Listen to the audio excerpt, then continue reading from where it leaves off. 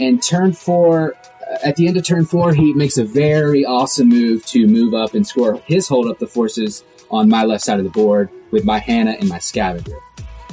But this gives me a huge leg up going into turn 5 because he can't kill those models or he won't have a way to score Hold Up. Howdy folks, Greg here with another Path to Podium. This time it's the North Carolina Grand Tournament, the December Decimation that happened last November. We got the 3 players that finished at the top, the winner being, of course, Cody Hyatt, who's currently first in the wildcard rankings. He reveals some really interesting Outcast secret tech that he brought to the event. It uses a model you wouldn't expect to see someone pay the out-of-keyword tax for.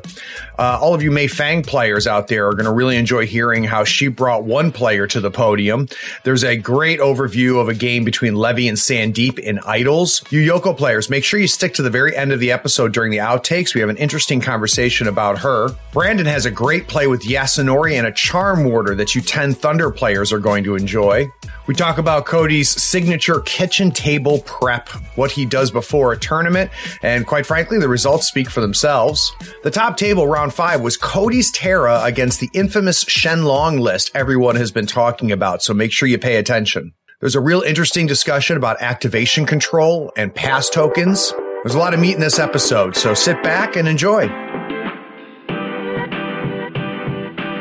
Playing a tabletop strategy game allows you to unplug and test your skills against friends. Every week, Third Floor Wars delivers useful strategies, discussions, battle reports, and reviews to tabletop games like Malifaux. If you want to get better at the games you already play, or discover the games other people are playing, you are in the right place. Craig and Ray welcome you to the Third Floor and the Tabletop Talk broadcast. Craig here on the Third Floor. Today we're talking to the 3 people that made the podium in the 26-person, 5-round grand tournament held here in North Carolina back in November. My first guest placed 3rd in the event. Jonathan Pravlik has been mentioned on the show before. He's a dirty Arcanist, so when you hear me talking about getting my butt handed to me by an Arcanist, it's usually John that did it. But you might also know him from our live stream that we did. He was the Marcus player on one of the live stream battle reports. And I consider him one of the better Arcanist players here in the Carolinas Conference. He's also a good buddy of mine, so it's good to finally get you on the show. So, John, welcome to the Third Floor. Yeah, thanks for having me on. So, John, you're going to get the standard question that I always ask people that are new to the pod. So how did you get into miniature gaming? So Malifaux is actually my first miniature game. I got into it from Patrick Kirby. He doesn't play so much anymore, but he's in our local group. Had a D&D game that was going on with him, and he introduced me to Malifaux because I was a lot more of a technical player, and he thought that I would enjoy it, and he was absolutely right about that. So I didn't realize that, John, that this is your first minis game. Yes. So have you tried any other mini games, or has this been your first and only love? Not really. I've dabbled in the other side a little bit, but no one really picked it up here because of lots of reasons, so... Yeah, in fact, I just ended up selling my Abyssinia, unfortunately.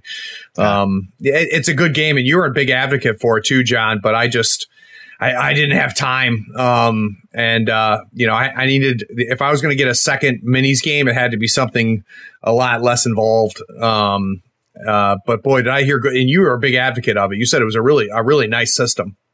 Yeah, I really like it. I just think that Malifaux 3rd edition kind of needs to breathe a bit before we revisit the other side.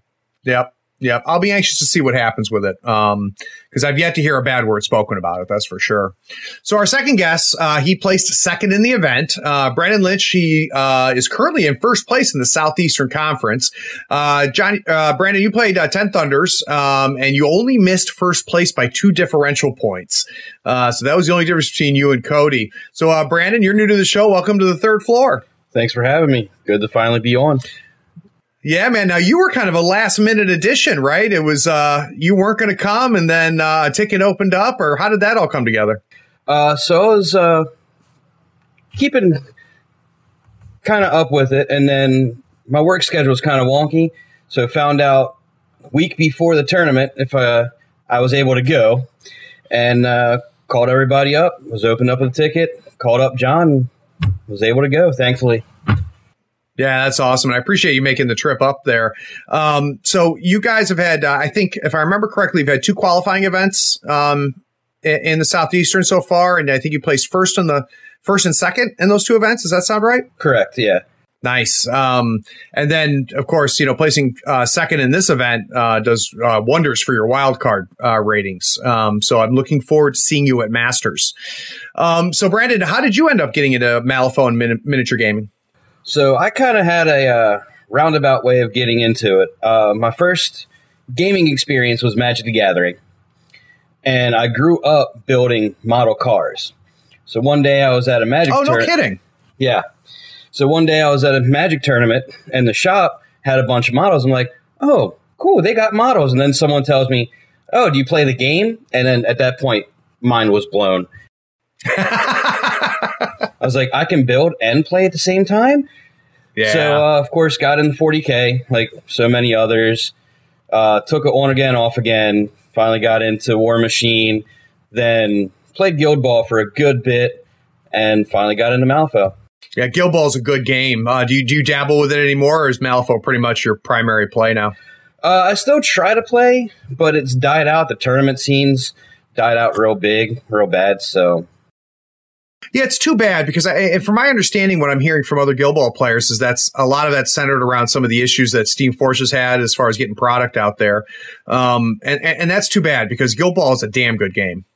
Yeah, it definitely is. And hopefully we can get it back up and running and I can have 2 skirmish games again. Yeah, no, it's a good game. And I would be shocked if it died. But I miss playing it. I don't have the time to stay up with it, but boy, it was the game that saved me from Games Workshop. It was my first time playing something that wasn't Games Workshop, and I just realized what a good rule set looks like, and how much fun that can be. So, all right, guys. So our last guest is Cody Hyatt, who placed first. I think at this point, Cody has been on the show more than I have. So, but Cody, it's good to have you back. Now, what's interesting is I was going back and looking at the USFT stats, and you have 4 events logged, and you have placed first in all 4. And there's been a combined field of 79 players that you have played with in order to get first place those 4 times. And of course, the last time we heard you was on the Expert Roundtable that we did, which was a real popular episode that we got some good things back. So, Cody, welcome back to the third floor. Thanks, Craig. Thanks for all the accolades you just read off for me. That's a big deal, man. That's quite a winning streak you got. Yeah, you got to chill with the flirt. You're making me blush over here. But shout out to the floor heads for the start. So just so you know, and I don't know if it'll happen before this episode comes out or not, Cody, but I've put together a design for Floorheads t-shirts. So sick. Yeah, so put me on pre-order, bro. So I think it'll be good. So I know what you've been up to lately, and that's been packing. Yeah, I'm moving to Florida day after tomorrow. So all of our stuff is in those U-Pack containers where you just pack everything in containers and then they ship it down. So I'm just in a vacant house right now. I'm in a closet. It's pretty exciting stuff. So it was kind of funny in the local chat. Cody posted a picture of all of his minis packed up and kind of tied inside of the crate, ready to go. And his caption was, "I hope you share my anxiety by looking at this." Yeah, it was rough. So, how many boxes total did you have to pack up? I know that you obviously had to pack up all your Malifaux, but I think you still have War Machine and everything, don't you? Oh, yeah. I have way too much War Machine, dude. I have like 3 boxes full of War Machine stuff like big ass, like Home Depot boxes. I'll never get rid of my stuff, though. Whenever I sell painted minis, I'm sure you can relate to this. Whenever I sell painted minis, I always regret it. It's never worth the 30% of retail you get. It's like, I'd rather it sit on my shelf. Yeah, I struggled with it, man. I mean, I held on to my most of my painted Warhammer stuff for years. And finally, honestly, I ended up, and I did, like, this is going to sound weird, but you might relate to this, Cody. I didn't want cash for them. Like I didn't want a value like that put on my painted work. So what I ended up doing was trading a good bit of it for the laptop that I use for all the recording and stuff. I got a really nice high-end Alien gaming laptop that I do a lot of the editing and stuff on. And like for me, like trading with somebody I was okay with for some weird reason as opposed to selling them. Yeah, you get like a little bit better value that way too. And yeah it makes sense. Feels like you're feeding something without losing something. Yeah. It, like the psychology of it is really odd. Sure. But your comment lets me know that you know exactly what I mean by it. So, definitely. All right, guys. So today what we're going to try to do is we're trying to learn how these three guys made it to podium. So what was their path? Who did they play? What did they play? What were some of the key decisions in each one of the rounds that really determined whether they won or lost? And hopefully we'll be able to chance to, to kind of learn from them as we progress through that. So what I want to do, guys, is start with round one. So the first round was Wedge Turf War.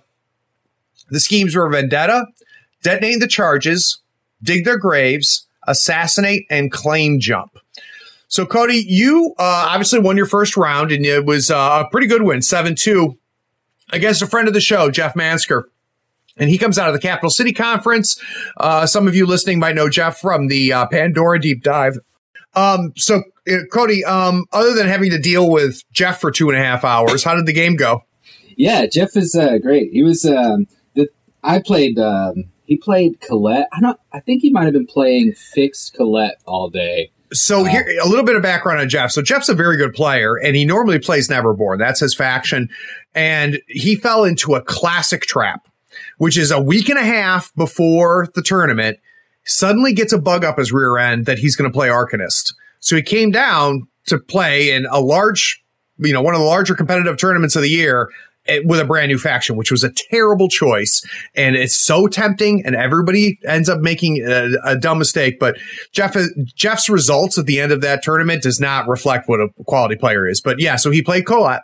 Yeah, I picked Levy more out of comfort than anything. I just as a little bit of a side, I have a pretty decent history of choking round one. Okay. So I think it's maybe nerves or something. Like generally when I have like a good morning, I'll have like a good round. Like when everything's humming, I find it difficult to lose like some later rounds sometimes, but I can easily drop round one. So I went Levy just because he's really easy. So yeah, he's good. You just delete models in front of you. It's like not hard. Yeah. So I think with each one of these little battle reps, I'll try to like highlight one particular turn where everything sort of swinged. That'd be great. Yeah. So in this game, Jeff was trying to dig his way out of a pretty big hole because turn one, I had Claim Jump with Rusty. So I played her very conservatively and took my 3 shots I get because she's still fast and focused at just the one thing I could draw LOS to, which was Angelica. And I still left her on like 1 HP. Like it was a super conservative play, and I flipped super hard. And he was digging his way out of that hole. And in doing so, he moved Envy forward so he can move Angelica back with Presto Changeo, I believe. Yep. And my last activation in turn 1, I go, so Envy's got armor too, right? He's like, yeah. I'm like, how much health he got? He's like, 6. I'm like, that's the perfect amount. Yay. So Levy just deletes Envy turn 1. Angelica's on turn 1, on 1 or like 3 health. He's just digging his way out of a hole. Yeah. And it added insult to injury. So turn 3 was the interesting turn. I shove Ashes down his throat because Ashes is basically unkillable by that crew. If you can't ignore armor and kill the core, yeah, then he's basically gonna kill it. Especially in Wedge, where there's only like 10 inches where Ashes can die and not just reform instantly from the edge. Yeah. So he spent I had Ashes really low, and he spent a lot of effort trying to Presto Changeo Ashes. And I thought he was trying to do it to move him to the center where he could potentially kill him.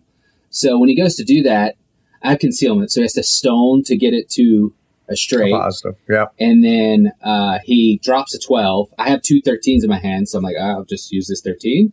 And then he does it again, and I'm like, I'll use this other 13. So his master AP, his whole hand, 2 stones, all wasted to try and move Ashes. Doesn't happen. And at the end of the turn, he's telegraphing detonate. So I have a pretty cute play. He's trying to detonate on Ashes, is why he was doing all this. Gotcha. Where, Rusty goes, shoots Levy on the other side of the board, and gets in spot for claim jump. Levy goes, kills himself to teleport to the other side of the board, and then he kills Ashes, denying his detonate. So that was pretty much a very swingy turn where he didn't even get his one scheme that he worked really hard on, and I'm still like murdering the board. Oh, so that's rough. That's pretty much the story of that one. Well, and losing Envy that early, you really did a number to his firepower and his threat capabilities. His two beaters were basically dead before they got an activation. So. Yeah, and that's brutal because Colette needs that help, and for you to take it out that early. So that's a nice way to get things started. Good for you. Oh, yeah. All right, so Brandon, now you also had a large win round one. You played Nathan Hoyle. He's out of the Capital City Conference. It was a 7-2 win. Nathan plays Guild, right? Yeah. He was playing Bass. Oh, okay. And what did you bring? I was bringing Mayfang. It's kind of funny how you say it's a idiotic play to play a faction you've never played before, because that's exactly what I did. Now, on that note, I have been playing Mayfang as a Arcanist since beta. Right. So that's why I played her first round. I felt comfortable. I really like her into Turf War, and Dig Their Graves is an auto take with her. And why is that? I'm not familiar enough. So your 5-point Gaimons are walking forges, so they can sit in the back and walk, drop a scheme marker, interact, and then at the end of their activation, they drop a scrap marker. Next turn, they do the same thing, and you auto get your end game point. Right. So your second point's a breeze. Yeah, and what I like to do with May is what happened on turn 2, which kind of started turning the tides. So going into the top of turn 2, Reinhardt was at pretty low health, engaged with May, and I was able to use her ability to push out of combat, drop a scheme marker, and then come back in and kill him, and to get my first point of dig. So that's usually a good tech. And nice. Well, what was your other scheme, Brandon? My other scheme was claim jump on the Metal Golem. Got it. I tend to like to do that because putting bombs in your belly and with the concealment makes them really reluctant to come into them, blast them back onto other people, and he can hold the center pretty well with Sparks healing him up. Yeah. Now, I've never played against Cornelius Bass. Now, I've read the card, and I'm familiar with Bass, but I've never actually seen him on the table yet. What was kind of your take on Bass? He was pretty interesting. He took 5 traps against me, which really bogged me down at the beginning until I kind of realized and remembered what May does, and I can just teleport out of it. So with her being able to do that, kind of stopped his game plan from working, and I was able to just get into him faster than he could whittle me down. It's an interesting decision on Nathan's part to do that because, I mean, if you look at the pool, there's really nothing that's requiring you to be in a specific place. And, when you try to do that trap bomb, that can be real valuable, I think, when, you have a lot of schemes that focus you on locations and kind of dictate the field of battle, which you didn't really see here. So that's interesting. Now, you said you usually historically played May in Arcanist, right? Here you're running her in 10 Thunders. Which of the two do you like her better in? So if someone's a May fan, do you think they're better off in Arcanist or 10 Thunders? I really like her in the Arcanist because she has a little bit more support with the Mech Rider. It's one of my favorite riders, one of my favorite models. And with the Mech Rider being able to throw a scrap marker 6 inches out after riding with me, you got your 12-inch. You can go wherever you want, pretty much, with her on turn 1. Yeah, and that's funny because it was often like the conventional wisdom is that the Mech Rider's garbage. but you like the Mech Rider, and is that specifically just in Mei Fang, or did you bring the Mech Rider with other Arcanist Masters? I played around with her a little bit in Colette for the fact that you can get 4 activations with the Corfei Duet and the Mech Rider in one turn. Yeah, that seems good. It's good when it goes off, but it takes a pretty extensive setup to do and can be shut down pretty easily if they see it coming. Yeah, which usually is a terrible formula for Malifaux. Yeah. So you scored on Turf War, so you got 7 points. How did it break down? So obviously you got 2 for Dig. I got 2 for Dig. Got both of my points for Claim Jump due to the Sparks being able to just sit behind the Metal Golem and heal them. Yeah. And the Totem is able to, at the end of activation, rip off Shielding, rip off Focus, and Burning to heal them for 3 more. That's so good. Yeah, so I was able to get both points on that and then 3 points on my Turf War markers. Turf War. Yeah. Very nice, very nice. So, John, you had a nice win, 5-2, playing one of the Carolina Conference's better players, Jesse Watson. So that was, first off, what a tough matchup, round 1. Yeah, no kidding. Jesse is a guild player and henchman here in the Carolinas, and excellent player, which makes that 5-2 win even a bigger deal. John, what did you bring? What did he bring? So I brought Ironsides. Seemed like a good idea for Turf War, and he brought Sonya. Nice. And I think the definitive thing that kicked it off was I was able to use Ironsides to pull Sonya all the way across the board because he just positioned her too far forward. Yep. And by the end of turn 2, she was dead. That's good. yeah, it's okay. It's decent. It's a good way. Good. Yeah. That's a good master to kill on turn 2. So that's nice. Boy, it's amazing, John, how easy it is to underestimate the reach that Ironsides has. Yeah, it really is, because her lure is a 12-inch, and a lot of people don't assume that it's that long because she's a melee beatstick. So, it's something to keep in mind. Yeah, it's real easy to pull it in. So obviously, I would say the key turn was turn 2, obviously, when you took out Sonya. Any other key moments that really made the difference? I think getting Vendetta. I had Vendetta on a Soulstone Miner against, I think it was a lawyer. It was against something, like some support model in the back. I was able to just unbury, charge it, and get my first point, and then bury, and it's gone for the rest of the game until I need to pop it up at the end. Get my second point by killing it with Ironsides. It's 2 points right there. Yeah, that's interesting, John. I don't think I've ever thought about that. What a good, let's do a whole podcast on how we need to make Soulstone Miners good. But they seriously need a buff. Yeah, they do. So weak. I'd like to see him on the table. Listeners at home, Craig's earphones are flying off his head from the steam coming out his ears. But I, to be honest with you, though, John, I had not thought about how good they are for Vendetta. That's interesting. Yeah, they're not the best killers, but all you have to do is get something close to half and then just pop them out at the right time. And then you can keep them safe the rest of the game. Yeah, and it also allows you to actually get more use out of them in general, because so often they're there to score a particular scheme and then they vanish. Like breakthrough. Yeah, exactly. Yeah. No, it's a good way, especially if both are in the pool, it's a good way to bluff one and then do the other. Oh, good call. Didn't think about that either. That's nice. Can you go over, because we just recently had an Ironsides deep dive. John, do you remember your whole crew? Yeah, so I had Ironsides and Mouse, obviously. I had 2 Soulstone Miners, 1 with Magical Training, because that's the thing you do. I took the Steam Arachnid Swarm with Diesel Engine. I had Fitzsimmons, Arcane Effigy, and the Captain. Nice. Now, is Captain an auto take for you in Ironsides? No, not at all. I took it because of Sonya in particular. Oh, that's interesting. Why?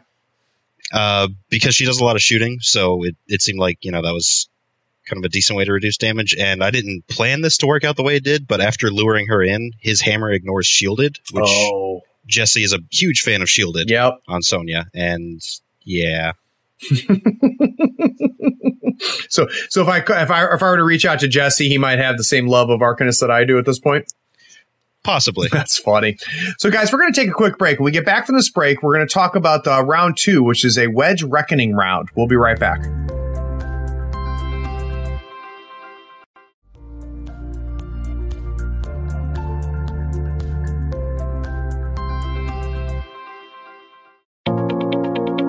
Howdy friends, Craig here. Nothing makes Malifaux easier than having the right tools. Here at the third floor, we love all the licensed Malifaux goodies from Custom Meeple. Not only are they helping support this podcast, they sell custom-made weird licensed tokens and terrain. They sell it all. Crew boxes, terrain, markers, tokens, and even a 3x3 full Malifaux board. Custom Meeple sells a complete M3E token set covering every marker and token you need to play. Custom Meeple are the source for the official accessories for Malifaux. Everything is designed by hand and authorized by Weird Games. Check them out at custommeeple.com, that's with one M, or follow the link in the show notes. Up your Malifaux game and be sure to tell them Craig from the third floor sent you. If you use the promo code Third Floor Friend, all one word, THIRD-FLOORFRIEND, you'll get a 5% discount and help support the podcast. It's valid on everything except retail products and playmats.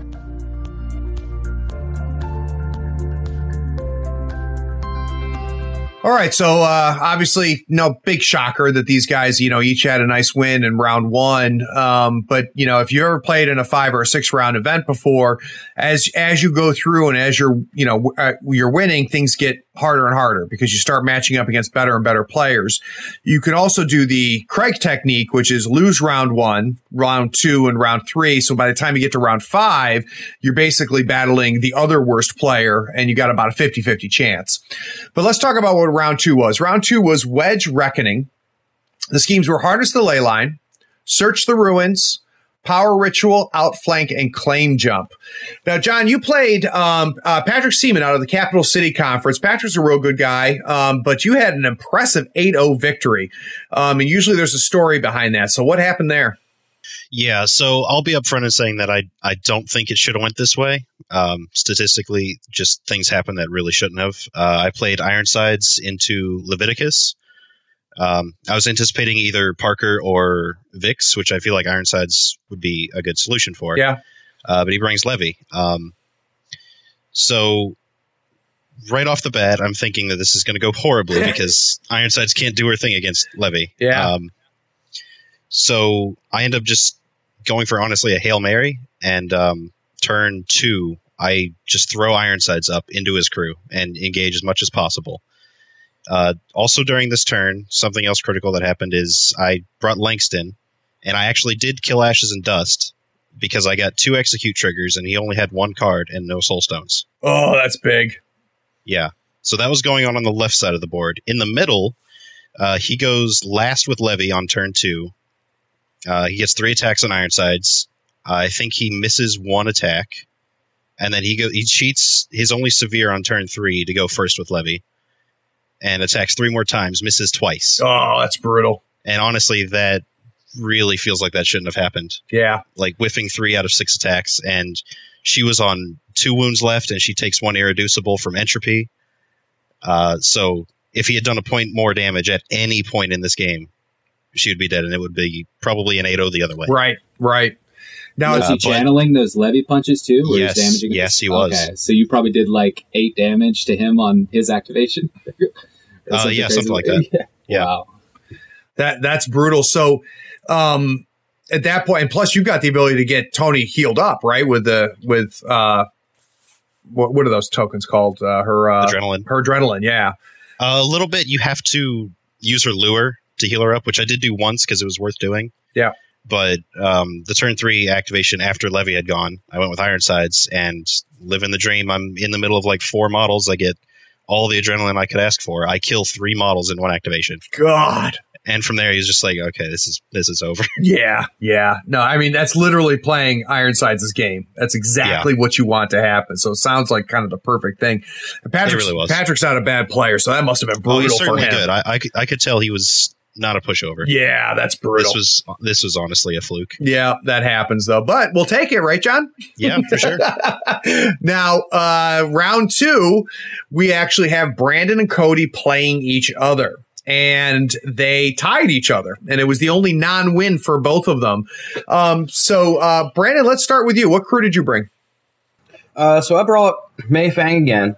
I was planning on bringing Lynch, but I figured I was playing against Cody, so I had to bring my best. Yeah. And it's just the crew that I knew the best. And I brought May with the Metal Golem, 2 Metal Gaiman, Shadow Emissary, Sparks, and the Mechanized Pork Chop. Wow, how many models total is that? 6 models? 7 models? Oh, it was 8 models. Okay. Oh, yeah, that's right. You had 2 of the Gaiman, right? It's 8 models, including the Totem. And Got it. Yeah. And Cody, what did you bring?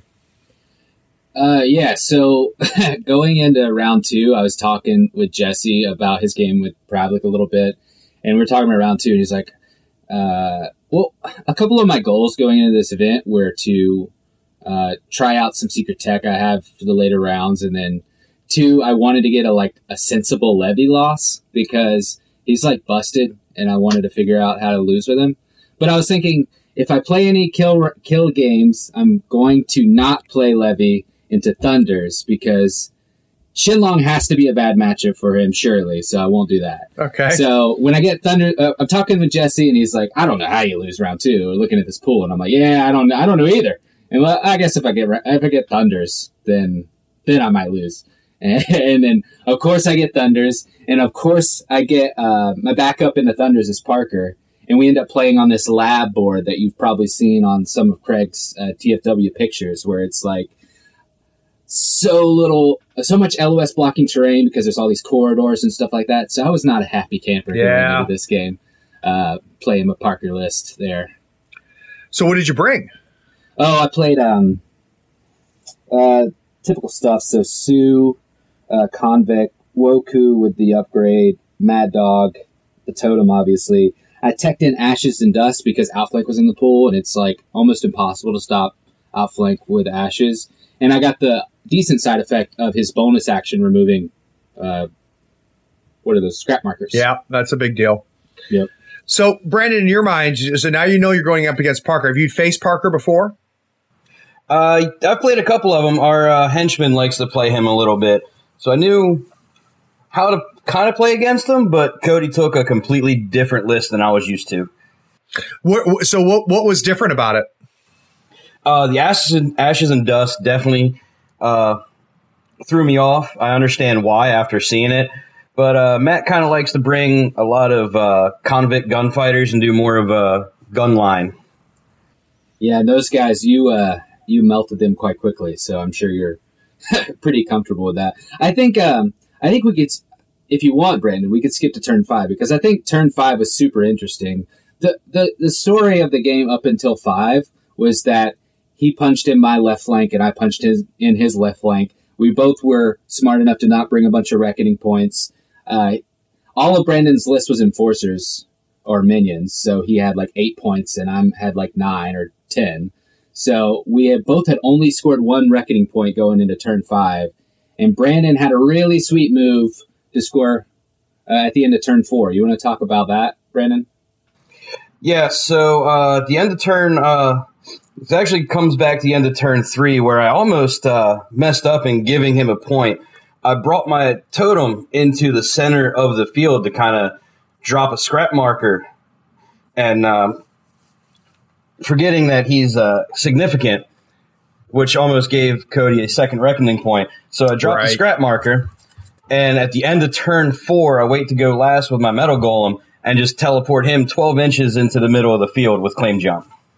Nice. Yeah, so going into turn 5, we both have search. I have outflank. He has claim jump. We both have to put down markers. Reckoning's basically off the table. Neither of us are I think we both respect each other enough to not to not assume that the other one's going to give him the reckoning point. So I either have to kill the rail golem, get it below half, and he has to try and deny outflank. We both have to get down 1 or 2 more markers for search. You won initiative, right, Brandon? I believe so. Yeah, I think you went first and basically just put shielded on the rail golem. Does that sound right? Yeah, it sounds about right. Threw up my aura, uses free action, throw shielding. So I have Mad Dog in range, who statistically, if I drew 2 13s, I didn't. But if I did, I could dumpster rail golem first activation, or at least get him low enough. The problem is he has Sparks in that list who could heal him. Yeah. So if I go first activation with Mad Dog, try and knock him below half, he could quite easily heal up. You almost at that point, Cody, have to get him off the table. Yeah. So my first activation was Parker, which I misplayed pretty badly. It wasn't massively bad, but I basically did one of those things I was talking about on the round table where I did like a greedy play, and it came to bite me in the butt. So basically, I tried to have Parker do at least a little bit of damage to the Rail Golem so that I could get another marker down for Mad Dog and make him fast. What I should have just did was drop the marker for Mad Dog and not try to get the greedy play out of it, not try to get cute with it, and just go for the conservative play. So I didn't do that. I dropped like a severe trying to damage the Rail Golem, but he had shielded and Parker couldn't really get through it. So that basically meant where I had to delay a little bit longer on Mad Dog to try and get him fast so that he could shoot him. So knowing how that ended up, where did you guys deny each other? So Cody, obviously you had some denial on Brandon and Brandon on you. So where did that play out? So, I'll do a little more setting the stage, I guess. Yeah. In that, we measured, we spent a little bit of time pre-measuring out to see if May could get to one of my Search the Ruins markers. And we found out that she couldn't. And I'm like, okay, well, one of the second to last activations, I'd go ahead and put Ashes where he can get his outflank. And then Brandon went and activated May. He could explain that. Yeah, so I went and activated May to try and deny the outflank point, which brought her over to Ashes and Dust, and with Jackhammer Kick was able to push him 4 inches outside, just outside of the outflank range. Nice. Yeah, so it was a pretty complicated back and forth where I'm like, okay, how do I make Mad Dog fast? How do I kill the Rail Golem? How do I do this? And we're both delaying activations appropriately. It went back and forth. We're both getting our search markers down. We're both making sure the other can't deny the search. And then he goes and just kicks Ashes out of the way, which would have been the winning point for him. But so instead of, all this lead up to maybe Mad Dog getting him below half with my last activation, instead he has to disengage, walk charge, kill Ashes so that Ashes breaks apart and scores me outflank. So it was a fairly anticlimactic ending, but it was very back and forth and super interesting turn, I think. So that last play, Cody, so what you did is broke Ashes up in order to be able to score the outflank? Yeah. Nice. Okay. Because of the replace effect, you place base to base, and even though he was 4 inches away from the center, when I placed the core on the back of that 50 mil base, it was within the 2 inches or 3 inches. Got it. For outflank. Yeah. Very nice. Very nice. So, Brandon, looking back at the game now, where do you think you left points on the table? The first round, I kind of messed up a little bit with the pork chop. Where I brought him up, I was trying to get Mad Dog to my right flank, which I did, but not realizing that he would die turn 1. So definitely probably be a little bit more conservative and use the blocking terrain a little bit better. Who took out the pork chop? Was it Mad Dog? And then Parker came behind and finished it off? Yeah. Yeah. Yeah, that was probably my big mistake as well, is that I got a little greedy. I sent Mad Dog down a flank to kill Pork Chop because it was a free kill almost because I had high severes in him. And I could ignore the cover with the blow it to hell. But that put him on the flank, so he couldn't kill Rail Golem the next turn. Right. So Rail Golem just punched in my other flank, killing Sue on turn 1 and the Convict on turn 2. That's big. How about you, Cody? Looking back on it, other than that, was there any other points you left on the table? Yeah, I basically had like those 3 greed plays. One, which was send Mad Dog off to the left to kill the Pork Chop for giggles, basically. The second was that Parker activation, trying to get more damage than I deserved. And the third was also, it was just killing too many models turn 1. I didn't need to extend to kill Pork Chop. And then I extended the Sue and the Convict to kill a golem. Sorry, not a golem, a gammon, a metal gammon. So I killed 2 models turn 1, which basically meant I was going to have more difficulty scoring Reckoning. And I didn't need to kill those models. Yeah. Like, in retrospect, even if I didn't know that he had claim jump with the Rail Golem, that was still the only target I really needed to care about was the Rail Golem. Yeah, that's tough, man. That's tough round one. I mean, when they're serving them up on a plate like that, and you have the potential of removing 5 turns worth of activations turn one on a model, sometimes it's worth the trade to say I'm not going to get that reckoning point. But I think what you're saying, Cody, is that, these guys were not going to have a huge impact if they were alive for turn 2. So maybe holding off would have been the better choice. Yeah, I usually never hold off, but Brandon brought a very good list for Reckoning in that after I killed those 2 models outside of May, I was never going to score again. Yep, no, that makes sense. All right, guys, we're going to take another quick break. When we get back from this break, we're going to talk about round 3. Now, round 3 was a flank Corrupted Idols round. We'll be right back.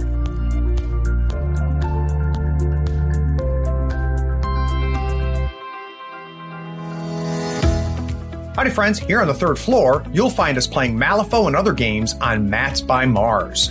They are scratch resistant, waterproof, wet erase marker compatible, and lighter than neoprene. Mats by Mars gives you over 40 designs to choose from. Pick a mat size, pick a design, then choose an overlay like the one for Marvel Crisis Protocol or Malifaux 3rd Edition.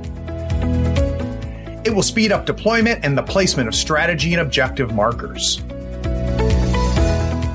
If you're going to AdeptCon this year, be sure to check out the Mats by Mars booth. Until the end of March 2020, you can use the new promo code 3rd Floor 320. That's 3rd Floor 320 to get a 10% discount on your next order. In the notes, you can ask for the 3rd Floor logo to be put on your mat for free. Again, use the promo code 3rd Floor 320 to get a 10% discount. Details are in the show notes.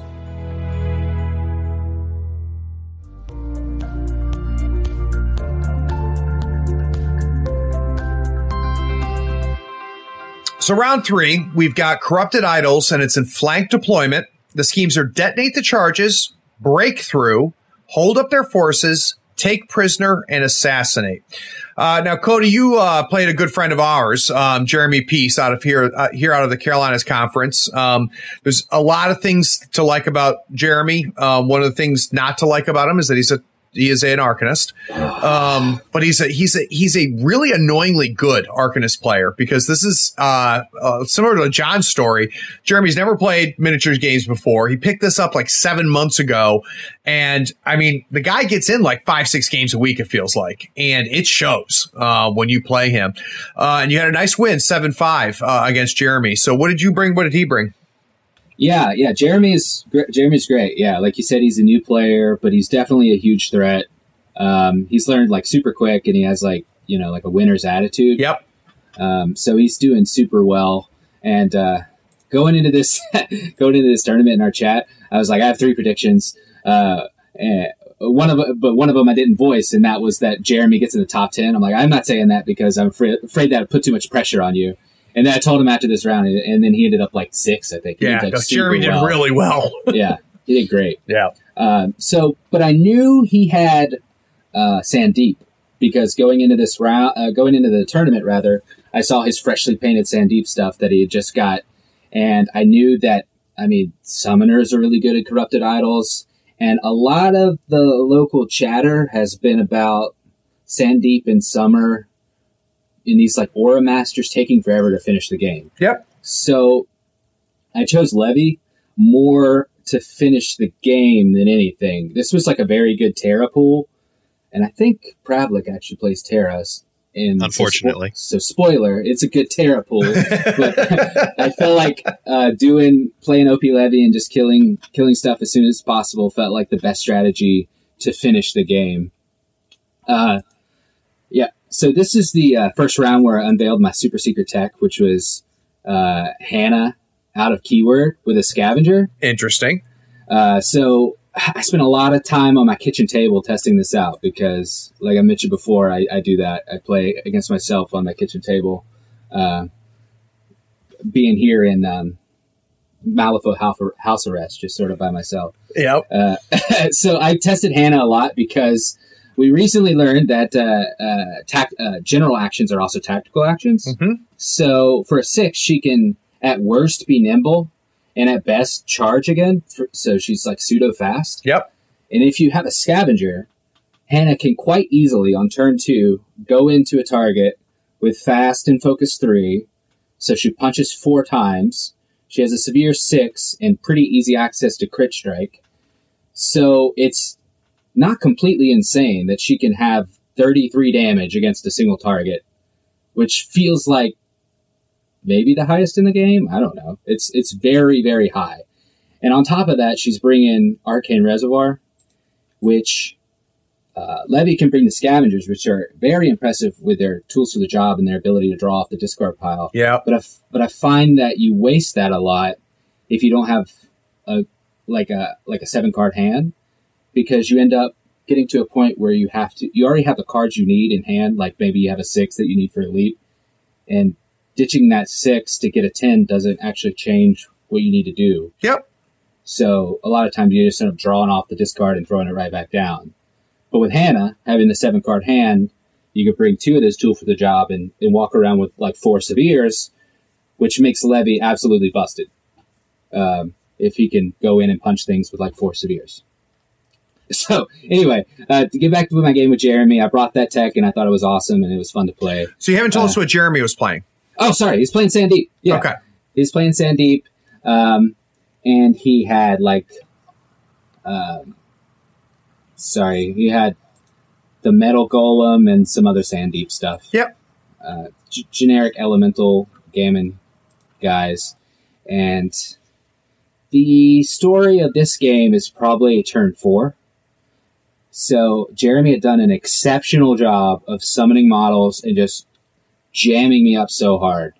I'm spending all of Levy's health just to kill these things that blow up in my face, and he's taking damage to throw the markers 3, and then he goes and he throws that marker again, another 3. Yep. Just to like add insult. He's like, I got health to spare, dude. You don't. So he's just punching idols deep into my deployment zone. He did an exceptional job with idols, so I didn't score a scheme until like turn 4. Oh boy, that's stressful. Yeah, because every time I had to save my Necropunks to try and stay even on the strategy with him. So I could never get over there to score a breakthrough, which was my scheme. And I had Assassinate, which I got because I'm Levy. But that's a lot of pressure, though, that Sandeep can bring into idols. That really forced you to recover using AP that you were hoping to scheme with. Yep, definitely. I killed so many models, but it didn't matter because it was so many summons, and it was they have all their demise effects, which he just just plays into his game even more. Yep. So the game really come down to like the end of turn 4. I had Ashes and Dust standing on like 2 idols or next to 2 idols, and he had Banasuva there. Banasuva left Ashes on 1 health. So going into turn 5 initiative, there was a world where Banasuva could have activated first, killed Ashes, and then moved the idol marker where I couldn't have got it, and that would have been like a point, maybe a 2-point swing. Yeah. Depending on what I could have done with Ashes. But instead, I drew the red Joker in turn 5, threw it down for initiative, killed Banasuva first thing. He didn't really have the models to score much else, so he got his... so I was able to get the idol there, and that was the story of that one. So it's tied up to all the way up to turn 5. Pretty much, yep. And then I won 7-5. Yeah, so... Cody, you mentioned the trick with Hannah and copying general actions. Yeah. Did you teach Roper that before this game? Because he pulled the same thing in the same round against me. Yeah, definitely. Okay. Thanks for that, by the way. Roper's in the chat. Yeah, it was in the chat, and I was like, I saw the ability on the Gups card that says walk and charge are tactical actions, and I asked the chat, I'm like, wait a second. Does this mean Hannah's basically a fast model? That's kind of insane. And everyone's like, it seems like it. So since then, I've been experimenting with her a lot. It's really strong. Yep. Yeah, it seems like it. It's just funny that it happened in the same round against me. It's wow, that's interesting. It's funny. So, John, let's talk about your round. So, you, like you said, you played Michael Roper, which is another player here in the Carolinas Conference, and Michael was playing Outcasts. And this was actually your only loss of the entire event. It was a 2-6 loss. We know Michael brought Hannah, but what was his master? So he brought Terra. Okay. Which wasn't expecting that, although now that I've seen Terra, I will absolutely expect that in the future. Yeah. And what did you bring? Again, I brought Ironsides because I was anticipating possibly Vix or Parker. And it was a disaster from the word go, to be honest. I had started to spread out my forces to try to like hold a lot of different parts of the center line, as I would expect to do for Cryptid Idols. And instead, he just shoves everything in a corner. He draws like a 12 or 13 of crows every turn. Jeez. Every single turn. So he can cheat initiative at like a 15 or a 16. Drop that idol in his corner that's protected by Nothing Beast, Hannah, and a like the dog that she summons or whatever it is. I don't remember what it is. The Wretch. Yeah, the Hunter. Void Hunter, sorry. Void Hunter, that's the one, yeah. So it's all that in a corner, and I'm like, well, I can't get in that. And he gets 4 idols in that corner. I can't stop any of that. Yeah. Meanwhile, I've got a Steam Arachnid Swarm going all the way around the field because I expected to have to hold the left part of the board, and he just sent absolutely nothing that way. So that was like 2 turns wasted there. The schemes I took were Detonate and Assassinate, which not great options, but I honestly don't know what else I could have taken in this pool. He did give me Assassinate, to be fair, because he was kicking the idols with Terra. Oh, okay. So I got a point there, and then I kind of thought with the Detonate charges, I could use a Union Miner to just put 2 down and lure something in there. But now that I know Terra and he can bury anything at will, it's like, well, I'm not going to try that again. Yeah, Tara is good. And I got to tell you, John, I mean, what you're talking about, because remember, I think you and I caught up after that round because you were understandably very frustrated. And it's something I don't like about idols is you can have a real swingy game based off of the hand draw at any point in time. And I mean, don't get me wrong, it's going to be rare, but it's such a negative game experience when it does happen.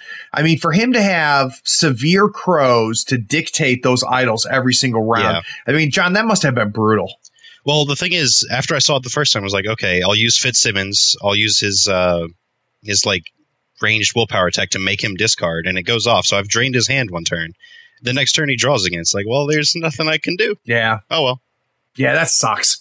That sucks. I mean, there's things about idols I really like, but that random aspect of it, I'm not crazy about it. I wonder if it would be more interesting if, each round the idols dropped in a specific place and it was different so that you couldn't just corner up and control it.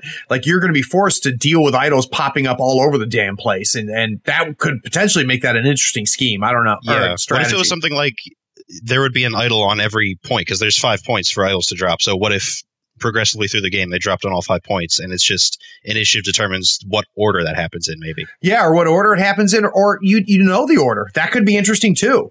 Yeah. I know it's going to make it maybe work left to right into the center by turn 5 or something. I mean, there's something there that would minimize kind of that randomness luck factor that I think was fun. So I understand why they did it, but I've had enough games of idols where that's frustrated me, and just to hear how one-sided that made your game, John, that's frustrating. I think if you just remove the crow position, because that's the swingy position. Good point. Like, especially on flank, because it's wedged in that corner. Yeah, it can be super swingy. I've had games where I put 4 idols in one corner. It's insane. Yeah. No, that's a good point.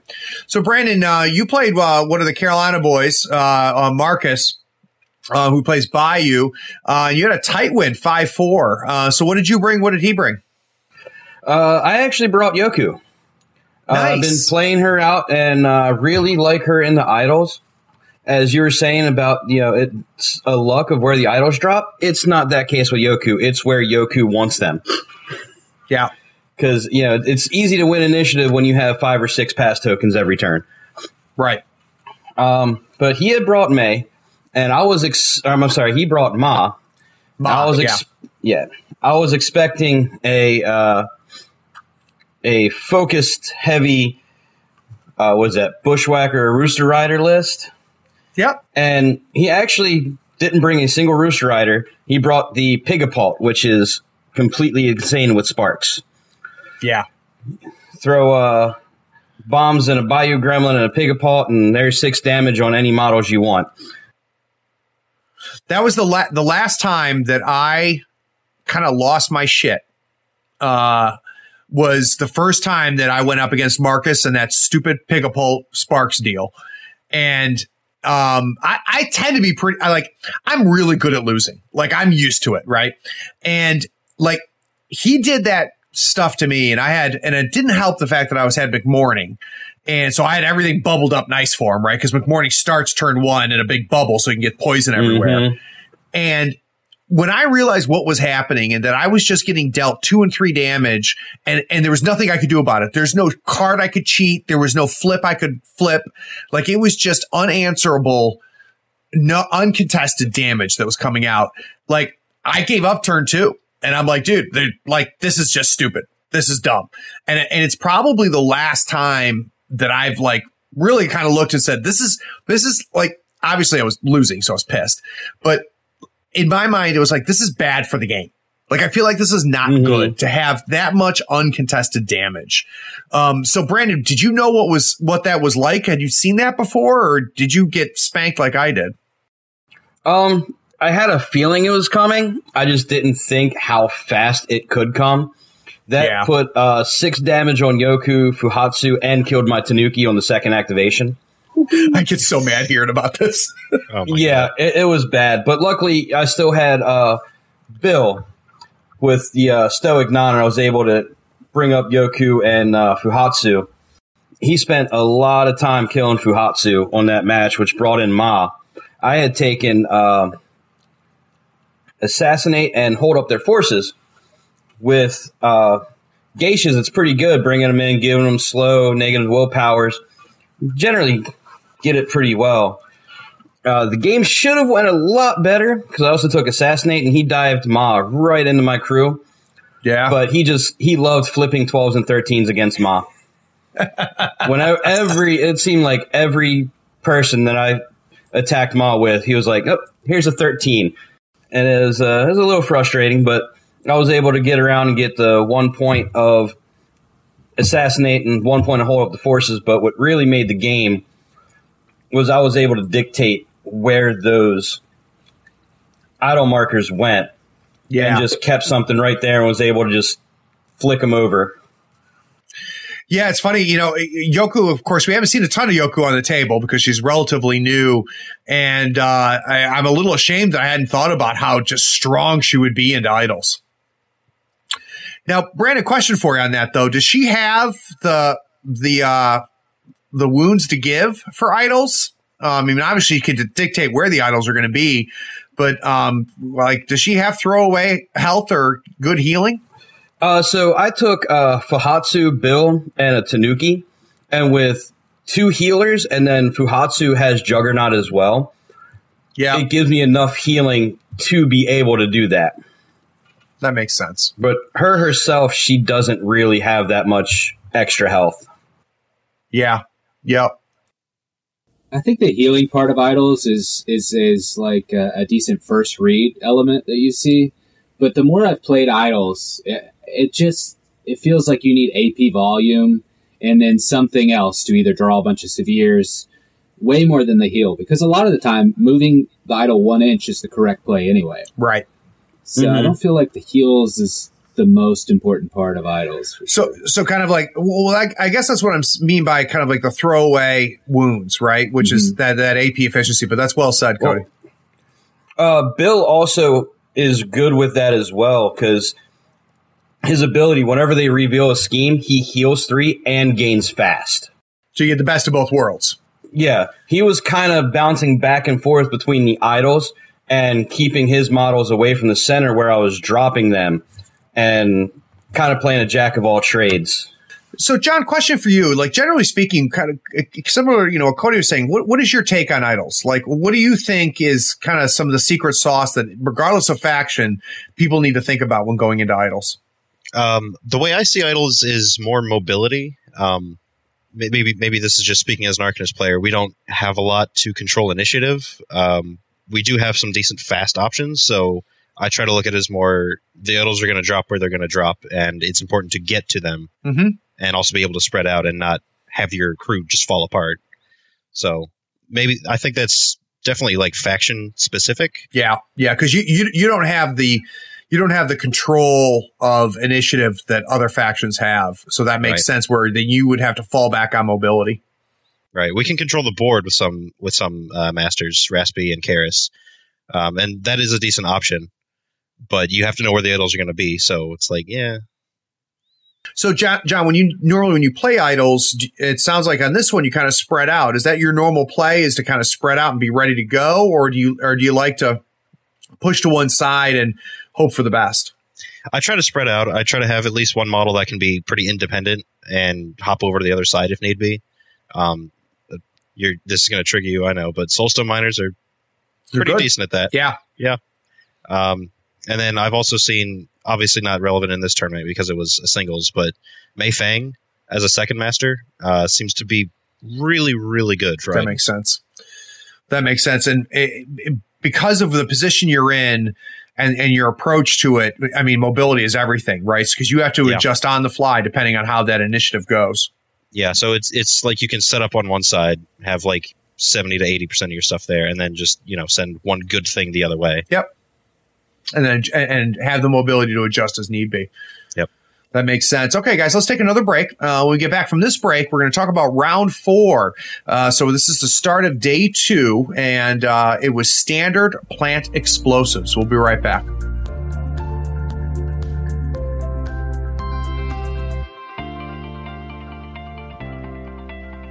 Hi, I'm Alexander Zdanchuk from Riga, Latvia, and I'm a patron of Third Floor Wars. Those guys open the beauty of Malifaux 3rd Edition to me and continue to provide tons of great content. You can support them too. Follow the links in the show notes below or search for Third Floor Wars at patreon.com. So how much are 3 or 4 of these episodes worth to you a month? Third Floor Wars has a Patreon, and if you think they're worth $1, $5, $20 a month, swing by and become a patron. We have polls to decide the next episode of the pod, along with early releases of articles and podcasts. Everything we release goes out to everyone, but sometimes our patrons get a head start. The link is in the show notes, or just search for Third Floor Wars on patreon.com. Thanks for the support. Wow, did we get an influx of patrons. I want to give a special thanks to Florian, Carl Lee, Jeff Mansker, Nathan Linder, Maximilian, Vers, Carlton Oldham, Roman Heckenberger, Astrid Cry, Tomas, Anthony Dudden, Klaas, Jonathan Clark, Paul Mason, Atticus Porter, Michael Pace, Rufus, Zach Rogan, Ola Sten, and Josh Gadja. Thanks so much.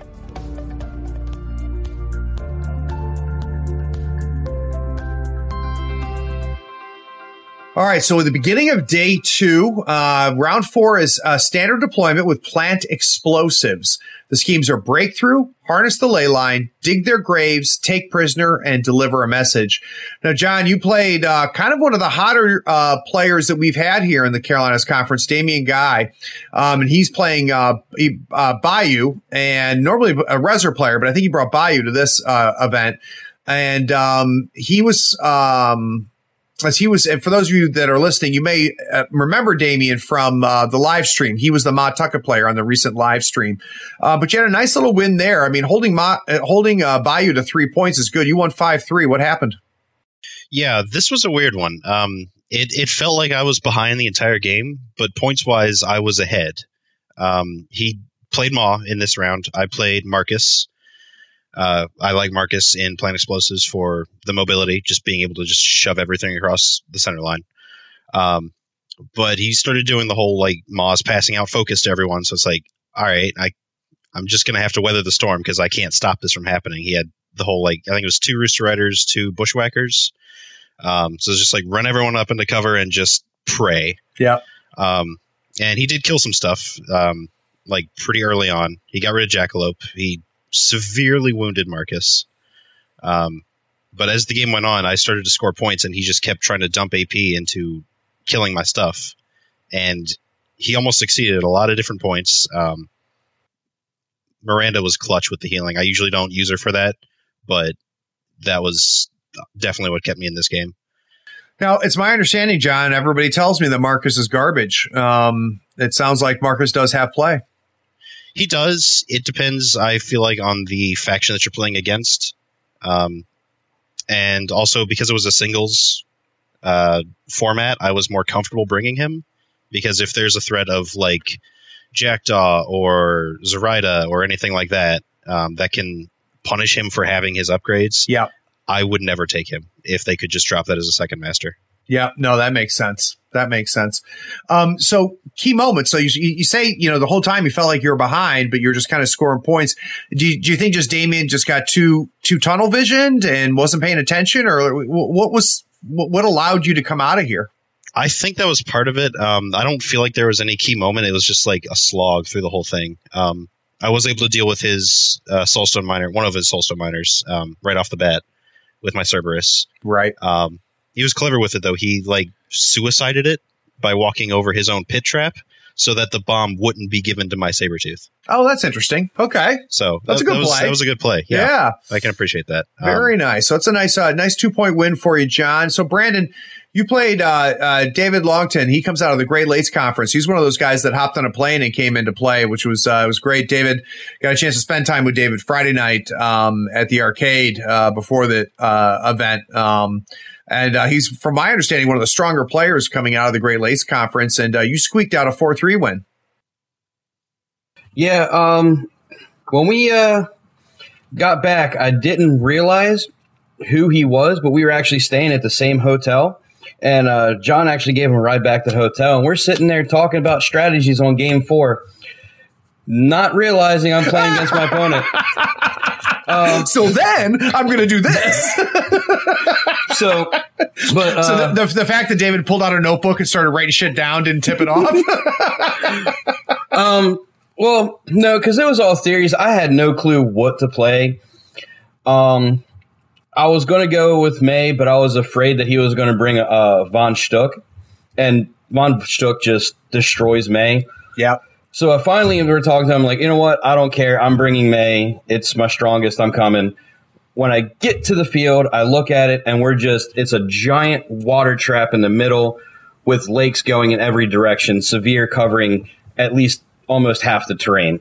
Wow. So I decided to audible to Lynch and the I call them the 10 Thunder All-Stars of Lynch with Huggy, Dawn Serpent, Shadow Emissary, and Yasunori. Yep. And a little bit of tech picks. He picked Yanlo, so I tech picked in a Charm Warder for the anti-demise ability, which really came into play. Put him on the back foot real early on turn 1.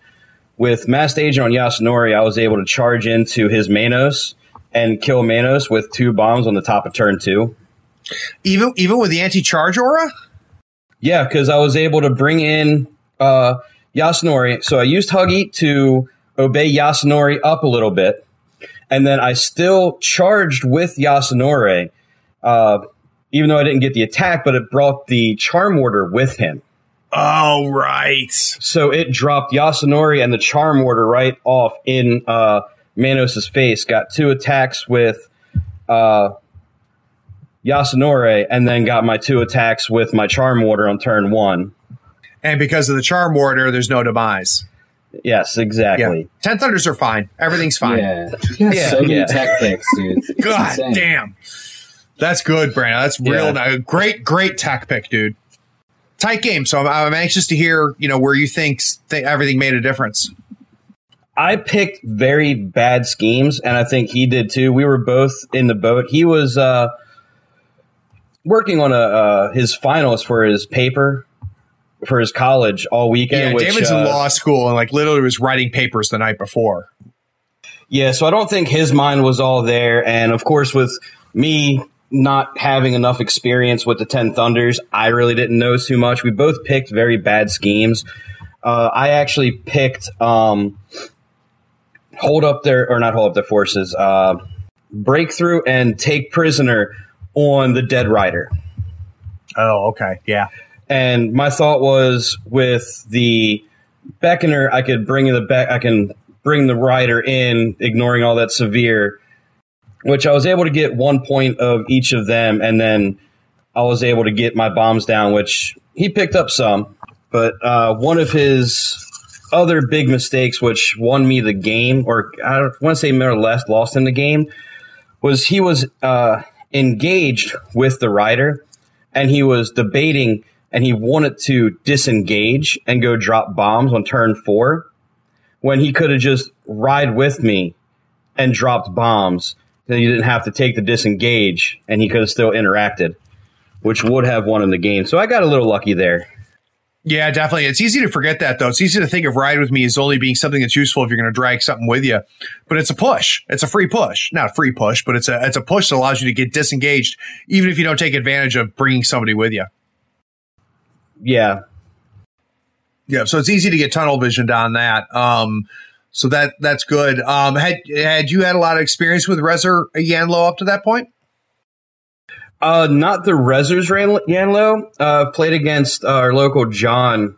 He plays 10 Thunders Yanlo. So I've had a little bit of experience with that, but I wasn't used to playing against what was the armor guy? Iamazu? Izamu. That's it. Yep. Yeah, he had brought in Izamu, and I had a hard time dealing with the armor. And the Dead Rider, I didn't play against them too. So, well, I was about to say that one of the big things is that Dead Rider can be a big surprise if you're not used to playing into Rezzers. And I think we're starting to see the Rezzers bringing Dead Rider a little bit more, because I do think he's one of the better riders out there, and he has a chance to have a huge game impact come turn 3, turn 4. So nice wing against a very strong player, Brandon. So good for you, Cody. You played a good buddy of ours, Owen. Yeah. Out of the Capital City Conference, you guys did the Terra deep dive together. So I assume it was Terra versus Terra. Yeah. No. So, man, I have thought so much about round 4. I think it's a very weird pool for Outcast. So, I mean, before I talk about that, going into day 2, my kitchen table games came into very big for both of these rounds. So for this one, I've obviously played Outcast against, and I'm not like a complete loser. Like, so like the system I have with my wife right now is she wakes up early to take care of the 7-month-old, and then she goes to sleep early, and I have to, dream feed her and take care of the baby until like 11 o'clock. And I can't be like, screaming at 12-year-olds on the internet, like playing video games. I have to be kind of quiet. So that's why I'm mostly playing on my kitchen table, like every night for the past, like 6 months or something. So I'm not a complete loser. I just played against myself a bunch, and it helped a lot for these 2 rounds, because going into round 4 is plant standard. It's a super weird pool. I know I don't want to play the Terra Mirror, just because that sounds miserable. We can both punch each other while we're buried, so we don't bury, I guess. I don't know. Who knows? Who cares? It sounds just dumb. So I didn't want to do that. Vix is really good in this pool, but it folds to Levy.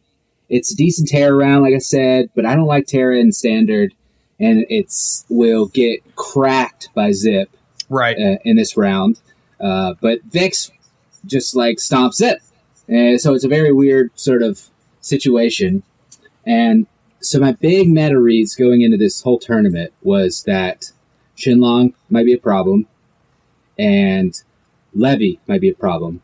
And I think both of those meta reads were right, because a teaser for your data deep dive that you're going to do on this tournament data, Levy had a pretty abundant showing, and I think the record's probably going to be that he had a pretty positive rating as well. Yeah. And so I practiced the Levy mirror a bunch, and it's crazy deep. It's weird. It's weird how crazy deep it is. Like, the higher encounters go super deep down the rock, paper, scissors rabbit hole. Yep. It's very cool. And I knew Owen was doing your Levy deep dive. Yep. So I thought Owen was going to give me the Levy mirror, and I had some secret stuff up my sleeves that I was ready for. But instead, I declared Levy, and he declared Terra. Boo. Oh, wow. Boring. Snooze. So that's what the matchup was, at least. Right. So this game was, it's typical Terra stuff. He spends 3 turns buying time. I spend 3 turns killing summons and trying to threaten Aeolus. I had a pretty good play with Ashes and Dust because he's Nihilist, so he can't use him as like a summoning beacon. Right. Because he can't apply fast to him, really. But the story of this game was probably the end of turn 3, beginning of turn 4, where Owen telegraphed a very hard dig their graves on my Necropunk, who also had 2 bombs on him due to some models dying.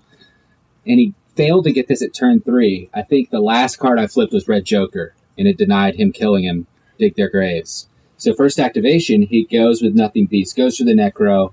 I think his first punch leaves him on 1 with Hard to Wound and the armor. And then the second punch, I flip like a 1. I say, go ahead. And he flips 2 cards. The second of those cards is the Black Joker. Ugh. So that would mean he didn't kill the Necropunk again, who's going to leap out, plant a bomb, get away from that scheme marker. Yeah. And then he's, for a second, we're like, oh, wait, you didn't count for Hard to Wound, did you? And he's like, no. And the second card was the black. So he puts the black on the top of the deck. And so Owen was a great sport about this because he had flipped the black. I wasn't there yelling at him, hard to win, you know what I mean? So yeah.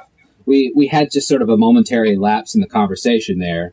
And he was a good sport to put the black on top of the deck, which I feel like is the only real way to resolve that situation anyway. Yeah, I like to shuffle it back in, but yeah, I'm with you. But black is, I don't know. It's tough. No, it's different with the Black Joker. Moment. No, yeah. I agree. But because the black is on top of the deck, my first activation, Levy goes, he shoots Aeonis for 4, killing him because he only had 4 health left. And then he shoots the Nothing Beast for 2, killing him because he only had 2 left. See, that's the problem I have, Cody, is that you're now working with information you shouldn't have. Yeah. It didn't change what I was going to do, but it definitely made it where... It was a far more informed choice. Yeah, it was... I would have did the same play anyway. I would have just had to probably know I was going to have to waste Severes out of my hand. Right. Instead, I just got it for free. Yep. So Owen was great there. And maybe we'll talk about this. Maybe Pravlik can sort of speak about this, but the problem with Terra is if you let Aeonis and Terra live to turn 5, with the 4 pass tokens and the 5 AP, spammable AP, it's almost a guaranteed 3-point swing. So killing Aeonis on turn 4 basically meant that instead of Terra going last activation, with 3 activations up on me, I got to go with Midnight Stalker last. So instead of Terra leaping around and scoring 3 points, Midnight Stalker got to leap around and do 3 points. So I won that game, I believe it was 8-6. Yeah, 8-6. Got it. Yeah, that must have been because it's round 4, so you have all night. You know who you're going to play, and you and Owen have talked Outcast before. That must have been a nice little. But what if I bring this and then he brings that? I bet that was a bit of a rabbit hole. Yeah, we didn't talk too much about it, which I think was the best way to do it. That's funny. Maybe we could have arrived on a consensus where we play, like, I don't know, Von Schilbeer or something. But that sounds boring, too.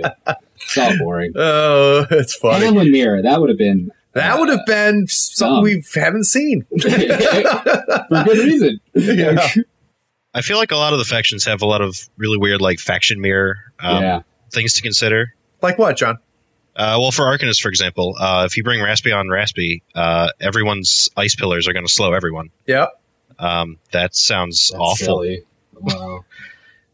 And then you have like Karis on Raspy. Raspy can't put the ice pillars on pyre markers, so then you stop using pyre markers to damage things and start using them to stop them from putting ice pillars around. And it's a lot of weird things to consider. And I feel like a lot of factions probably have that too. Yeah. All right, guys, let's take another break. When we get back, we're going to talk about the final round. Now, as it worked out, each of you guys were at the first table, second table, and third table, which you don't always see that happen, where you have, first, second, and third tables, and then the winners of all 3 of those end up being first, second, and third. So it's kind of interesting. It's a Corners Turf War pool, so we'll be right back. Howdy folks, Craig here. Now if you love gadgets as much as we do, you're going to love the new Third Floor Wars Gadget Bundle from Schooner Labs. Branded with the logo of your favorite podcast, it comes with 2 measuring multi-tools, a compass stepper for those tight and important movements, along with a compact dashboard to track your turn, strat, and scheme scoring along with your soul stones and pass tokens. It is the perfect bundle for anyone who plays Malifaux or just wants to look cool while doing it. The link is in the show notes. Check them out and help support your favorite gaming podcast. All right, so round 5, it's Corners Turf War. Schemes are hold up their forces, power ritual, outflank, deliver a message, and vendetta. So, John, you were on the third table, and you played a real good guy who I've played before, Andrew McHenry, and he's out of the Southeast Conference, and you eked out a nice little 4-3 win. Yeah, this was a close one. He brought Terra, which, that figures. A lot of Terra, a lot of outcasts. I brought Rasputina this round. My plan, regardless of what he brought, was to just try to play like a stall game with Raspi, and it worked just enough here. What does that mean, John? What does a stall game with Raspi mean? So it's funny. Brandon mentioned that he really likes the Mech Rider. I really, really dislike it. But in this particular setup, it was just what I needed to score my points and keep it alive. And so what I mean by stall game is that I was using Raspi to block off some of the markers after I'd flipped them for Turf War. And then I sent the Steam Arachnid Swarm and the Blessed of December down one flank by themselves to go get 1 point for Vendetta. That's all I wanted to get out of them. And the main thing was to just draw his forces over to that flank that was completely away from everything else that I had. Right. So I ended up getting my 1 point for Vendetta against Mad Dog. It was the Blessed onto Mad Dog. And then he kills them both, but I'm like, whatever, you're now in this corner of the board, and it's like turn 2, you've activated all this stuff. So you only have 3 turns left, and they're all the way over there. And so that leaves Raspi free to just try to, control the board a bit. He can still blow it to hell on the markers and get rid of them, but I just spread them out so that I still have threat ranges. Yep. I spent some time just sniping some of his minions to unflip his markers so that he had to either lose the points or waste more AP to go back and reflip them. And then I guess the key thing by the end of the game was having the Mech Rider reactivate itself twice. Actually, I think it did it all 3 turns. Nice. Turn 3, 4, and 5. But the big thing was being able to score Power Ritual in a way that he couldn't really stop, because I just, drop it, walk twice, reactivate, walk twice again, throw it another 6 inches. And by that point, he can't stop Power Ritual without giving up something else. So right. That was the last point that I needed to win. Very nice, John. That's a strong win, and Andrew's a good player. So that's to be able to eke out a win against Andrew is impressive. So well done. And he definitely, if it could go to turn 6, like in second edition, he absolutely would have taken this. Right. It was me planning, okay, I need this much time. I have to buy myself this much time to win it. And yeah. So, Brandon, you're on second table. You are playing Michael Roper, who in the previous round, John had a chance to play against. You nice win, 7-5 win. What did you bring? What did Michael bring? So I brought Mayfang again with pretty much the standard list that I like to bring her with. The Sparks, Metal Gaiman, 2 of them, a Survivor, and the Metal Golem. And I also brought in a Shadow Emissary. He declared Zip, so I brought in the Shadow Emissary with the Masked Agent to get around those pesky piano markers. Yep. Which, really, I don't think he was expecting that, because turn 1, he brought Zip up a little bit too far and dropped piano markers, almost shutting off my deployment zone. But thanks to the Shadow Emissary, I was just able to charge into him, and at the end of round 1, Zip was surrounded by a Metal Golem, the Shadow Emissary, and May. So it wasn't too good of a time for Zip. Yeah, and for those that aren't familiar with it, why did Masked Agent make the difference there? Masked Agent shuts off his defensive trigger, so he can't run away. Right, which is really the big thing that keeps Zip going. Mm-hmm. Yeah, so you have an opportunity now to go in on Zip, and Zip can't use his defensive trigger to get away. Yeah, I was able to take out Zip at the second activation of turn 2. That's huge. He was able to bring in the first mate to kill the Shadow Emissary, but I'll take a Shadow Emissary for a Master any day. Yeah, it's a good trade. Yeah, and after Zip was gone, I was able to take May and the Rail Golem and just send them up one flank to deny his second point of outflank, which he was able to get turn 2, because I just wasn't quick enough to get up there. And the Midnight Stalker, just I couldn't keep up with him at all, so he got the other point. My last one is I had taken Hold Up Their Forces, and insignificant totems are the best, being able to teleport 42 inches or 24 inches up the board to get next to something. That seems good. And survivors are really good for that too, because I had a high crow in my hand to throw. I'm sorry, not a crow. The tome to shoot something 14 inches away. Throw you declare a trigger, throw their arms at them, drop a scrap marker in base contact with the Midnight Stalker finally to teleport my survivor into base contact with them for my second point of Hold Up Their Forces at the end. Very nice. Very nice. That's good. That's a nice win. To be a round 5, as soon as you start winning by 2-3 points, it's a big deal, because generally round 5 you tend to have pretty close games considering how the matchups worked. So Cody, your top table, you go up against Nick from the Carolina Conference, and have a nice 7-4 win. And for those of you that weren't there, we let them play all 5 rounds, and there was probably 10 people huddled around you guys watching that last, I think, turn and a half. So walk me through what happens here. Yeah. Yeah, so I think Nick's actually from Capital City, right? He's a Virginia Beach guy. Yeah. What did I say? Did I say? It's a Carolina. Oh, yeah, no, he's Capital City. Yeah. Nick was great. He was super cheerful. We were really we were talking it up in the beginning, and he was a super nice guy. One of the nicest people you'll meet to play a game with. I mean, he's just super agreeable, knows his stuff. He's very focused. He's a clean player. Real good guy.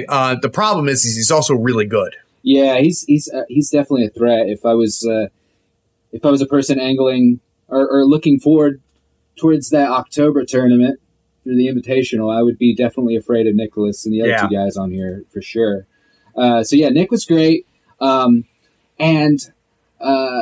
I've played against the Shenlong list that won the English GT on my kitchen table like 10 times. And I just arrived at the point where I was just like, I have no options. I just hope I don't get this in a Killy pool. And if I get it in a Terra round, then I'll play Terra, and that'll be great. And luckily, not only did I get this exact Shenlong list, but I got it in the Terra pool, which was insanely lucky. If I play Nick any other round of the tournament, I lose. That's like just for sure. So I got very lucky here. So I love Terra in this pool, and just for a brief recap, so it was corner turf, and so I'll let the other 2 guys jump in on this too. I think the initial read when you look at like corner turf and stuff is that mobility is the most important part of this type of strategy. And I think the first read of Turf War in general is that if you get on the other side of the board, you win because your deaths don't count and their deaths do.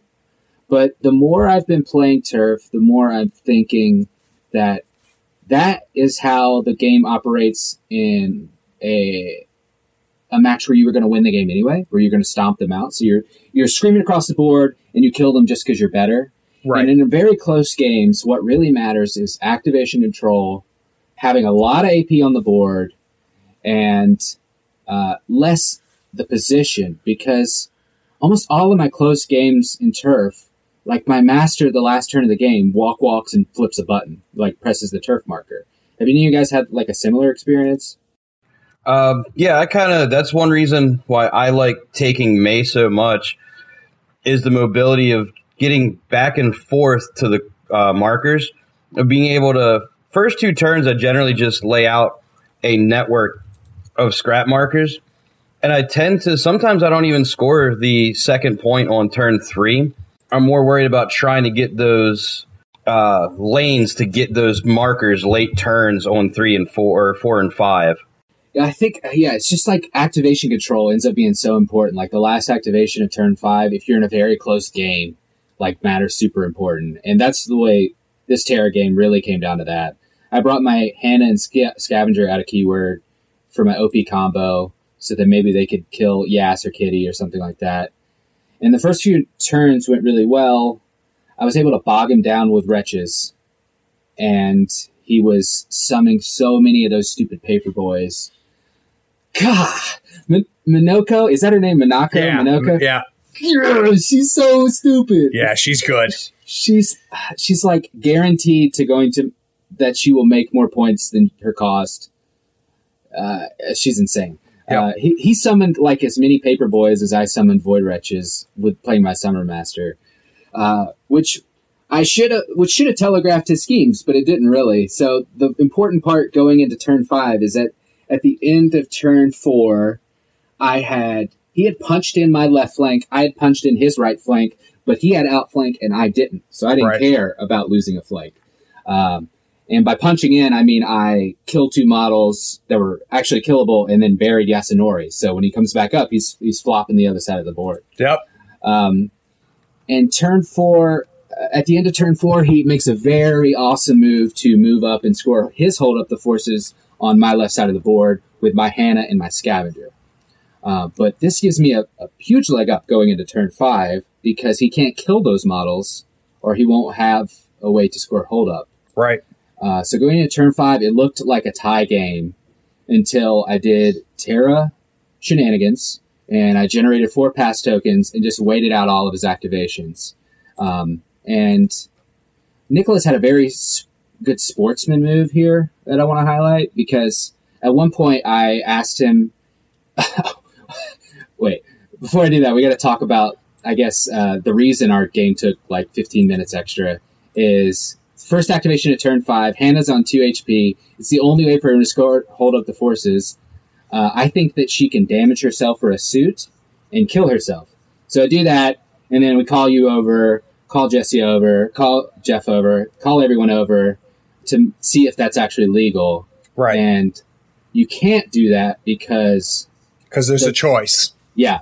So with Levy, the choice is on the thing you do, not on the take damage part. Correct. But with Hannah, the choice is on the take damage part. Right. So to clarify for those listening, and with Hannah, it says you may take damage to do X. And in that case, you can't kill yourself because you're choosing to take damage. Whereas in Levy, you're not choosing to take damage. The choice is somewhere else. So Nick was a great sportsman about that. He did this awesome play where he activated Shenlong, put on his stupid healing upgrade, and healed Hannah like 9 HP. So I'm like, oh, touche. But I had to deliver. So I go, is there any way you can move Shenlong? He's like, no, I don't think so. So I have my Scavenger leap out of melee and plant a scheme marker right underneath Shenlong. And then he goes, oh, wait, actually, Yasunori is about to come up from being buried, and he can move them. So he lets me move it back. And nice. Yeah. So that's Nick, though. That's good. Yeah, he did great. Yeah. That was the correct way. So basically the way it came down is I just generate my 4 pass tokens, and after he's done doing everything, my Scavenger still leaps out. He plants a scheme marker. Terra screams across the board with like 3 leaps, drops too fast, summons 2 models, scores my second hold up, and I get the 3rd marker. So I had a 3-point swing pretty easily. Yeah, and the game was a lot tighter than that 7-4 shows. I scored 3 points after he was done activating on 25. Right. Yeah. He was done playing. Yeah. At that point, you scored 3 points. And so during one of the breaks, we had kind of a side chat, and I want to kind of bring it back here to so everybody can hear it. And it kind of ties closely, Cody, to what you were talking about. So you, Brandon, and John and I were talking about Yoku, But I think we need to start about, you talking about pass tokens, because, pass tokens came into play to help mitigate activation control. And a lot of people are talking about how activation control is not a thing anymore. And I think we need to be very careful when we say that. Activation control is a thing. It's just not as easy to get as it used to be, right? Mm-hmm. You used to just be able to spam models. So Cody, let's talk about pass tokens and activation control. Yeah. So the thing with Terra is she doesn't function without them because she has to put fast on models. And if you're not out activating, you're just buffing the enemy models. But it ends up making this weird situation that we've been talking about where if Aeolus and Terra are alive on turn 5, I get a 3-point swing for free. Yep. Which is pretty messed up, especially if you don't know that you need to prioritize killing those very killable models as soon as possible. And yeah, with Yoko, I feel like there's a lot of untapped potential in just basically doing the exact same strategy. I've seen a lot of people using those pass tokens for leverage, and like a plus flip, that's nothing. Like Parker has that on all of his crappy minions. So like, I don't know, Brandon, if you've been thinking of Yoko more along the same lines as I've been thinking about Terra. So yeah, I started the first couple games, I fell into that leverage trap. I still do it every once in a while, but I was wasting a lot of pass tokens to get those positive flips. And the more I saw them, it was a lot better to use them for the activation control and also the initiative flips as well. Because if I can go last with a Hinamatsu and put 4 to 6 attacks into somebody and guarantee my first activation, I'm wiping a model off the table, any model I want almost. Yeah, I kind of feel like you should look at them similar to Soulstones, how you can stone for a positive, and sometimes that's the right move. But generally, you don't want to do that because that's not an efficient use of your stones. And I feel like with Yoko, you get the same situation just with a different resource. That's a good analogy, John. Just because you can doesn't mean you should, right? Yeah. Yeah. So and I'm not saying this is an answer, but it was kind of interesting. And so I've been playing some Marvel Crisis Protocol lately.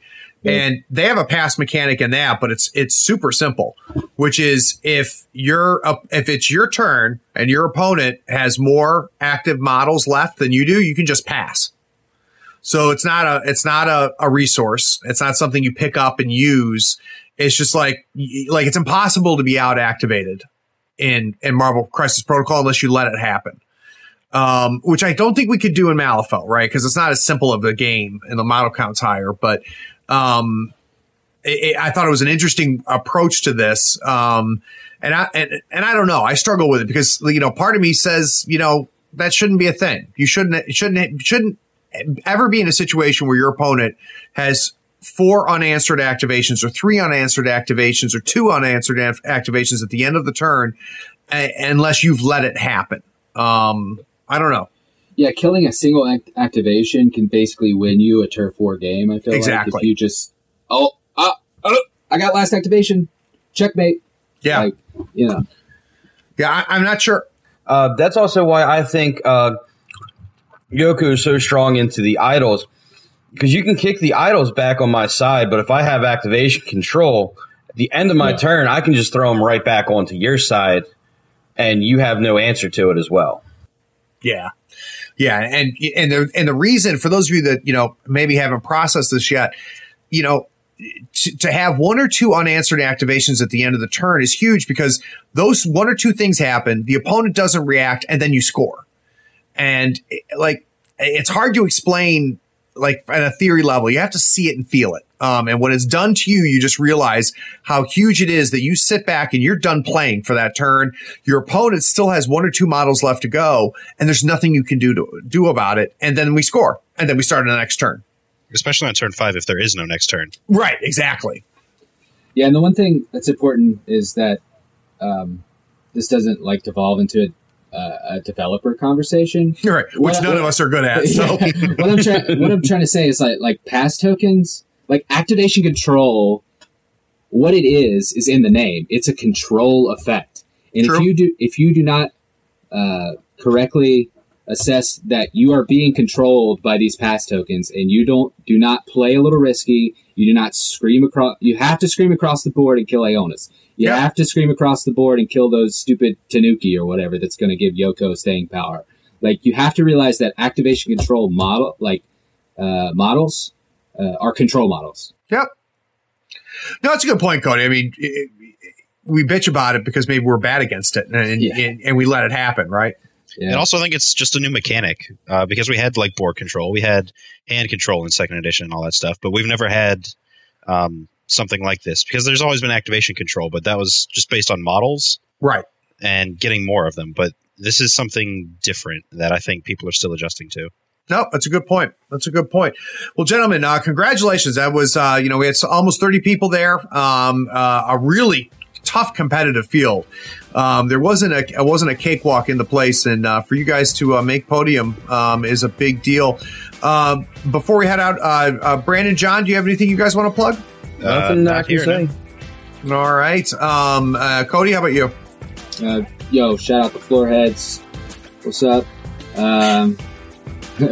Buy those shirts. Yeah, like I said, I don't know if I'll have the shirts out by the time this gets released, but the design process has begun. I've got to just goof it around with some other things. I can't wait to see. Yeah. All right. Well, John and Brandon, I look forward to having you back on the show again soon. And Cody, at this point, I think we got to just say enough's enough, right? Yeah, later, dude. All right. You guys have a good one. Thanks for listening. Take care.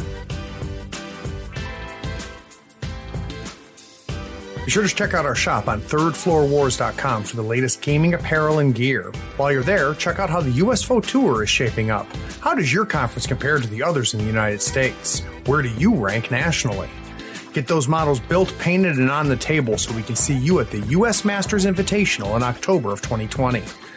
Also, rate and write a review on this podcast for us. It really helps us find people almost as cool as you are. Thanks for listening. Howdy, friend. Craig here. Is this episode making you realize you need to buy some models? Gadzooks Gaming is my favorite online retailer because of their large selection, killer prices, and great customer service. Don't you hate buying an entire crew box when you only need one model? Gadzooks sells crew box models individually and saves you a ton of money. They even have free shipping to the US and Canada if you spend $100 or more. Swing by GadzooksGaming.com and make sure you tell them Craig from the Third Floor sent you.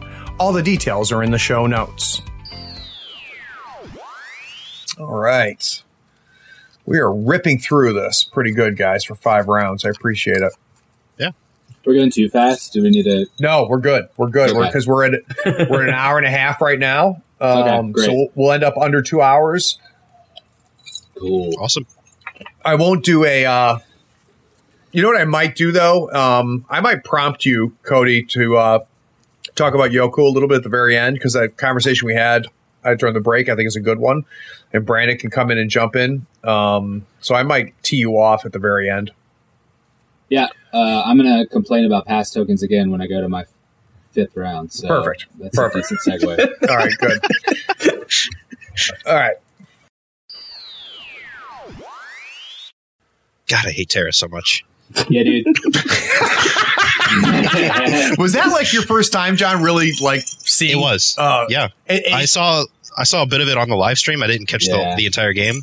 And you have to see it in person to understand what is about to happen. You have to have very particular target selection, because if you just let certain models slip to turn 5, it's a free 3 to 4 point swing.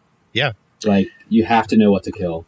There are moments when you go up against Tar where you're like, I got nothing. Like, there's nothing I can do. There's nothing I can do to answer any of this bullshit. That's what my entire game was. The pass tokens are pretty big MPE, but she wouldn't function without them. Yeah. I'm surprised I haven't seen more Yoko players playing like Brandon's talking about, where it's like, I've seen so many Yoko, like, every time I've seen Yoko, they're using the pass tokens for the plus flips. Like, that seems like such a massive waste of that resource. Like, pass that tokens is pretty are inefficient. Busted.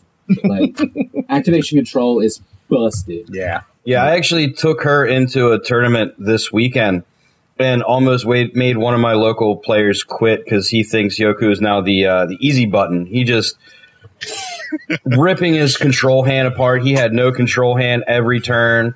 Yeah. Negative flips on everything. It was just bad. You know, it's funny. I had that same experience at Nova, and I was ready to quit that game. Yeah.